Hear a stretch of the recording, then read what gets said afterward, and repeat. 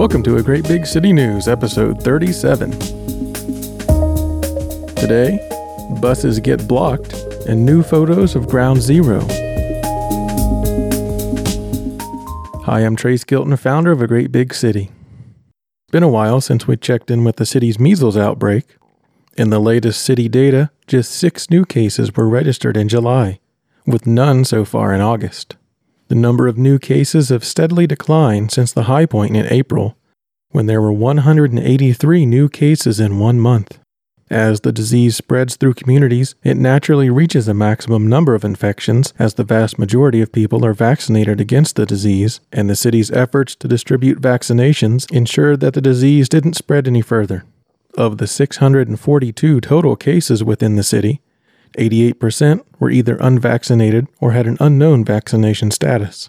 The outbreak was mainly contained within a few Brooklyn neighborhoods, with 460 cases in Williamsburg, 123 in Borough Park, and 17 in Sunset Park.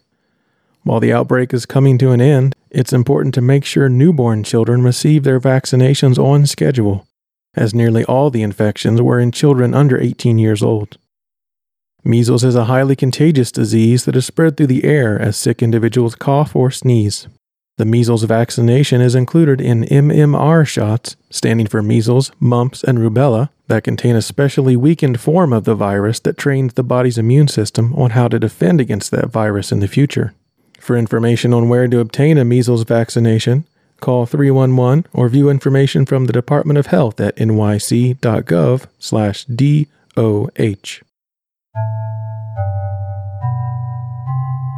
The M14 bus along 14th Street recently won the Distinguished Award for the city's slowest bus line, averaging just 4.3 miles per hour, and it won't be getting a boost anytime soon if the surrounding neighborhoods have their way.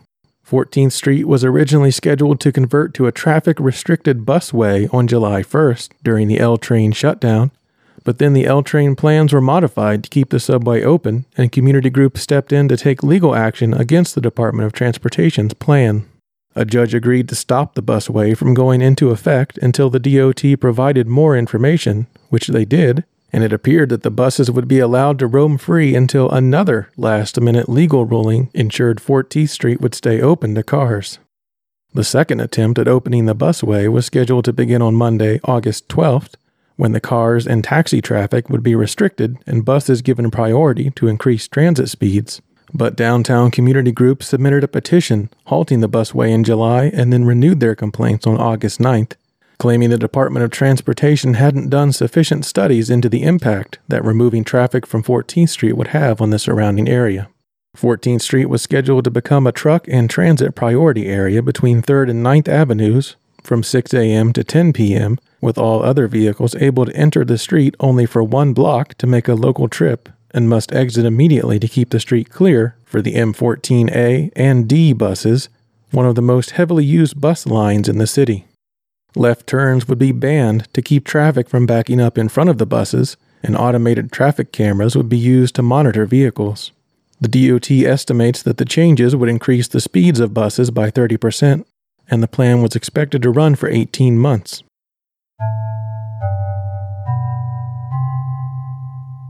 There's a mystery that needs to be solved. This week, archivists released a collection of photos taken after the September 11th attacks, but the person who took the photos remains unknown. After working to restore the CD-ROMs that were found in an estate sale, the 2,389 digital photos have now been archived and uploaded to Flickr, thanks to Dr. Jonathan Burgess and Jason Scott of TextFiles.com. The collection of photos shows the aftermath of the collapse of the Twin Towers, and they were likely taken by a construction worker or someone with consistent access to the site during the cleanup effort. Workers are shown operating machinery to move large pieces of mangled steel during night and day, and other times are shown taking rest and posing for the camera, sometimes removing their protective breathing masks. Many of the photos are taken from above, so the person would have also had access to the rooftops of buildings that look down on the surrounding area, showing things like the broken atrium of the Winter Garden at the World Financial Center. Photos from ground level show an overall view of the ground zero area from a time when pieces of the exterior wall of the Trade Center towers were still standing many stories tall amid piles of rubble. There was another type of unique and impactful series of photos in the collection that were taken from inside buildings that were still standing but had been greatly damaged. Otherwise normal offices are shifted and crushed, with cracks showing through the walls and windows blown out. These photos are a striking look into the history of the day-to-day operations that took place shortly after the September 11th attacks, and the knowledgeable work of archivists saved a vital bit of documentation from deteriorating and disappearing forever.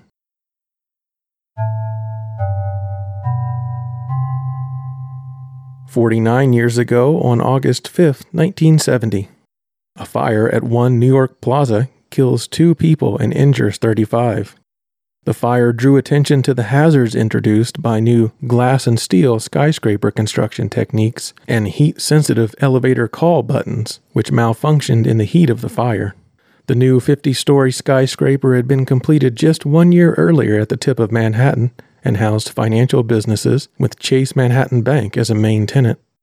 The fire broke out just before 6 p.m. on the 33rd floor in a closet housing telephone equipment and spread across the 33rd and 34th floors. The tragedy came when an elevator carrying 2 security guards and a telephone technician mistakenly opened on the floor where the fire was raging because the increased heat triggered the heat-sensitive elevator call button, which was designed to detect body heat when someone placed their finger on the button, but instead called the elevator to that floor when the heat of the surrounding air reached the same temperature. The deadly fire advanced fire safety by drawing attention to the danger of heat-sensitive elevator buttons and the inadequate fireproofing insulation that had been applied to steel beams. The new glass and steel construction style also held in heat, and the building did not have a sprinkler system, causing dangerous and difficult conditions for firefighters trying to bring the fire under control.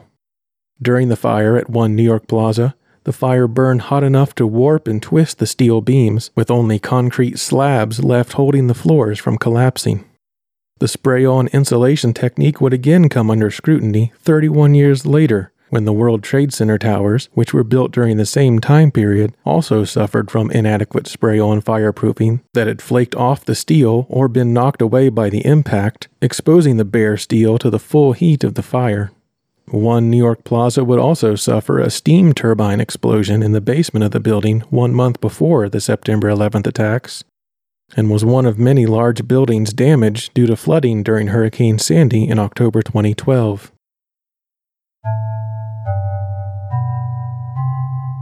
"10 years ago, on August 8, 2009, a small plane collides with a sightseeing helicopter over the Hudson River, killing all 9 people involved. The collision occurred at approximately 1,100 feet above the Hudson, near 14th Street, just before noon, and was caused by a series of compounding events, most serious of which is the freedom to fly the Hudson River corridor by sight and using personal judgment to avoid collisions. The small plane had been in contact with air traffic controllers at Teterboro Airport during the beginning of the flight, then headed south following the Hudson River past Manhattan. In later recordings of radio traffic, the pilot was heard to have switched to an incorrect radio frequency and was not in contact with Newark Air Traffic Control, which also meant he was unreachable to warn of an impending collision. Just before noon, and in clear weather, the pilot of the small plane crashed into the rotors of a sightseeing helicopter operated by Liberty Helicopters that had recently lifted off from the 34th Street helipad. Both aircraft dropped into the water, killing the 3 family members aboard the plane, and the pilot and 2 groups of tourists aboard the helicopter. This collision, as well as a small plane that was crashed into an apartment building in 2006, are often cited by those seeking greater restrictions on the visual flight rules above the Hudson and East Rivers, where numerous aircraft are allowed to fly unsupervised around the largest city in the country, occasionally crashing into the water, into buildings, or into each other.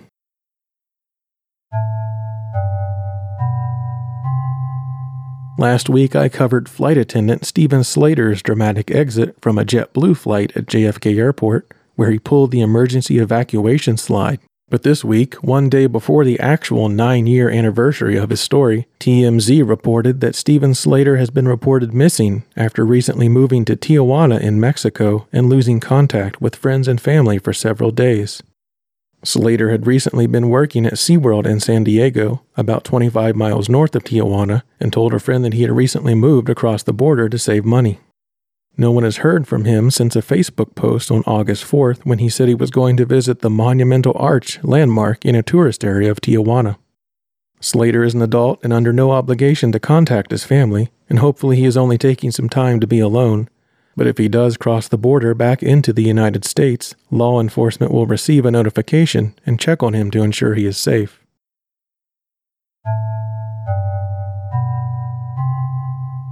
"15 years ago on August 12, 2004, security guard and elevator operator Carl DeClercq is killed by an elevator malfunction. A freight elevator at 5 Times Square malfunctioned when the elevator's braking system failed and sent the elevator car rocketing upwards into the top of the elevator shaft. As the freight elevator passed a passenger elevator at the 19th floor, both elevator cars shook, temporarily trapping the passengers in the other elevator car, but the freight elevator was then pulled upward. The impact shook the building, also known as the Ernst & Young headquarters, and destroyed the elevator car, instantly killing Carl DeClercq. Officials speculated that it was a problem with the elevator counterweight, which would have dropped to the ground, pulling the elevator car upwards and overcoming the weaker braking system designed to hold the car in place. Carl DeClercq was 63 years old and lived in Richmond Hill in Queens. He woke up at 5 a.m. to travel into Manhattan every day and work as a security guard and elevator operator.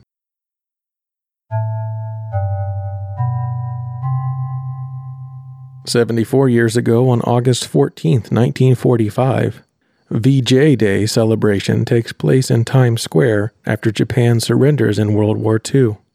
Victory over Japan Day was made famous by a photograph published in Life magazine of a sailor kissing a woman in a white dress. When recounting the events that led to the famous scene, photographer Alfred Eisenstecht said the sailor had been running up to multiple strangers in the crowd and kissing them all, and confirmed that the photo was not a couple reuniting after the war, but rather a random street assault. In a later interview, Greta Zimmer Friedman was revealed as the woman in the photo and said that she did not see the sailor approaching, and he just came over and grabbed her. Japan's surrender came 6 days after the United States dropped 2 atomic weapons on the civilian cities of Hiroshima and Nagasaki, killing somewhere between 129,000 and 226,000 Japanese citizens, with an unknown number dying later from the effects of radiation sickness and injuries sustained in the explosions. A document signing ceremony on September 2, 1945 would formally end World War II.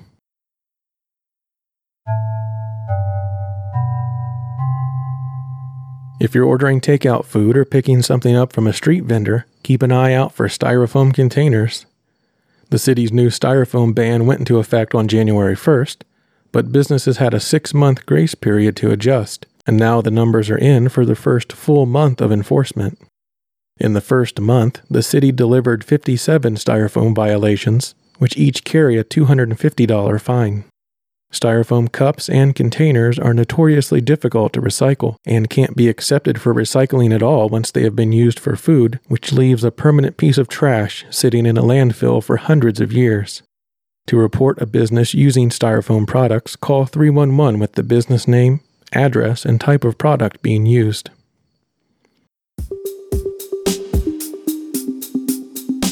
A Great Big City has been running a 24-hour news feed since 2010. But the AGBC News podcast is just getting started and we need your support. A Great Big City is built on a dedication to explaining what is happening and how it fits into the larger history of New York, which means thoroughly researching every topic and avoiding clickbait headlines to provide a straightforward, honest, and factual explanation of the news. Individuals can make a monthly or one-time contribution at agreatbigcity.com/support. And local businesses can have a lasting impact by supporting local news while promoting their products or services directly to interested customers listening to the podcast. Visit agreatbigcity.com/advertising to view rates and learn more. A Great Big City is more than just a news website. Our fireworks page monitors the city's announcements of upcoming fireworks, lists them on our site, and automatically sends out a notification just before the fireworks are set to begin, so that you can watch the show or prepare your pet for the upcoming sounds of explosions. Visit agreatbigcity.com/fireworks to see the full calendar and follow A Great Big City on social media to receive the alerts. Park of the Day: Great Kills Park in Staten Island. The Great Kills beaches along Staten Island's east coast are perfect for summer recreation or watching wildlife. The city park portion is near Oakwood and Newdorp Beach, whereas the national park, also named Great Kills, is to the south at Bay Terrace. Watch your step in the national park portion because nearly half of the park land is closed and being tested for radioactivity. In parks events, coming up on Wednesday, August 14th, the Summer Sports Experience brings an array of sports activities to youngsters at the Williamsbridge Oval in the Bronx. The program is geared toward children aged 6 to 13, and the Parks Department will be on hand from 11 a.m. to 3 p.m. to show kids how to use the wide variety of sports fields at Williamsbridge Oval. And now let's see what our robot friend will be experiencing this week on the concert calendar. Here's the AGBC concert calendar for the upcoming week. Laraji is playing the Noguchi Museum on Sunday, August 11th. Iron Age, Waste Management, Candy, New Lows, and Born Sinner are playing St. Vitus Bar on Sunday, August 11th. Papa Roach, Asking Alexandria, and Bad Wolves are playing The Rooftop at Pier 17 on Sunday, August 11th. David Crosby and Anna Ismacho are playing the Domrush Park Bench Shell on Sunday, August 11th. Neurosis, Bell Witch, and Deaf Kids are playing Brooklyn Steel on Sunday, August 11th. Self-Defense Family and Husbandry are playing St. Vitus Bar on Sunday, August 11th. She Wants Revenge is playing Elsewhere on Monday, August 12th. Barry Manilow is playing Lund Fontana Theater in Midtown on Tuesday, August 13th at 7 p.m. Damn Jackals, Johnny Couch, Traeger, and Trash TV are playing Our Wicked Lady on Wednesday, August 14th. The Mystery Lights are playing Berlin on Wednesday, August 14th. Kiss is playing the Prudential Center on Wednesday, August 14th at 7 p.m. Mutual Benefit is playing Mercury Lounge on Thursday, August 15th. The Backstreet Boys are playing Barclays Center on Thursday, August 15th at 8 p.m. John Fogerty is playing Radio City Music Hall on Thursday, August 15th at 8 p.m. Joyce Manor and Saves the Day are playing Webster Hall on Friday, August 16th. Beck, Cage the Elephant, Sunflower Bean, and Spoon are playing Forest Hills Stadium on Saturday, August 17th. X-Hex and Frankie and the Witch Fingers are playing the Industry City Courtyard on Saturday, August 17th. Bardo Pond and Sunburned Hand of the Man are playing the Mercury Lounge on Saturday, August 17th. The Mighty Mighty Boss Tones and Bedouin Sound Clash are playing Webster Hall on Wednesday, August 21st. And Tame Impala is playing Madison Square Garden on Wednesday, August 21st and Thursday, August 22nd. Thanks for listening. Find more fun things to do at agreatbigcity.com/events.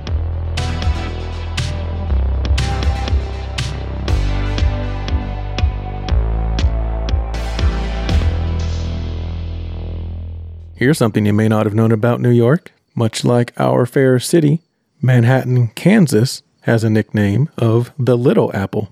The extreme highs and lows for this week in weather history: a record high of 103 degrees on August 9th, 2001, and a record low of 45 degrees on August 8th, 1903. Weather for the week ahead: light rain on Tuesday and Wednesday of next week with daily highs in the 80s, and high UV index ratings when the skies are clear. Thanks for listening to A Great Big City News. Follow along 24 hours a day on social media at A Great Big City, or email contact at A Great Big City with any news, feedback, or topic suggestions. Subscribe to A Great Big City News wherever you listen to podcasts: iTunes, Google Play, TuneIn Radio, Overcast.fm, or listen to each episode on the podcast pages at agreatbigcity.com/podcast. If you enjoy the show, subscribe and leave a review wherever you're listening. And visit our podcast site to see show notes and extra links for each episode. Our intro and outro music is Start the Day by Lee Rosevere, and the concert calendar music is from jukedeck.com. Thanks for being part of a great big city.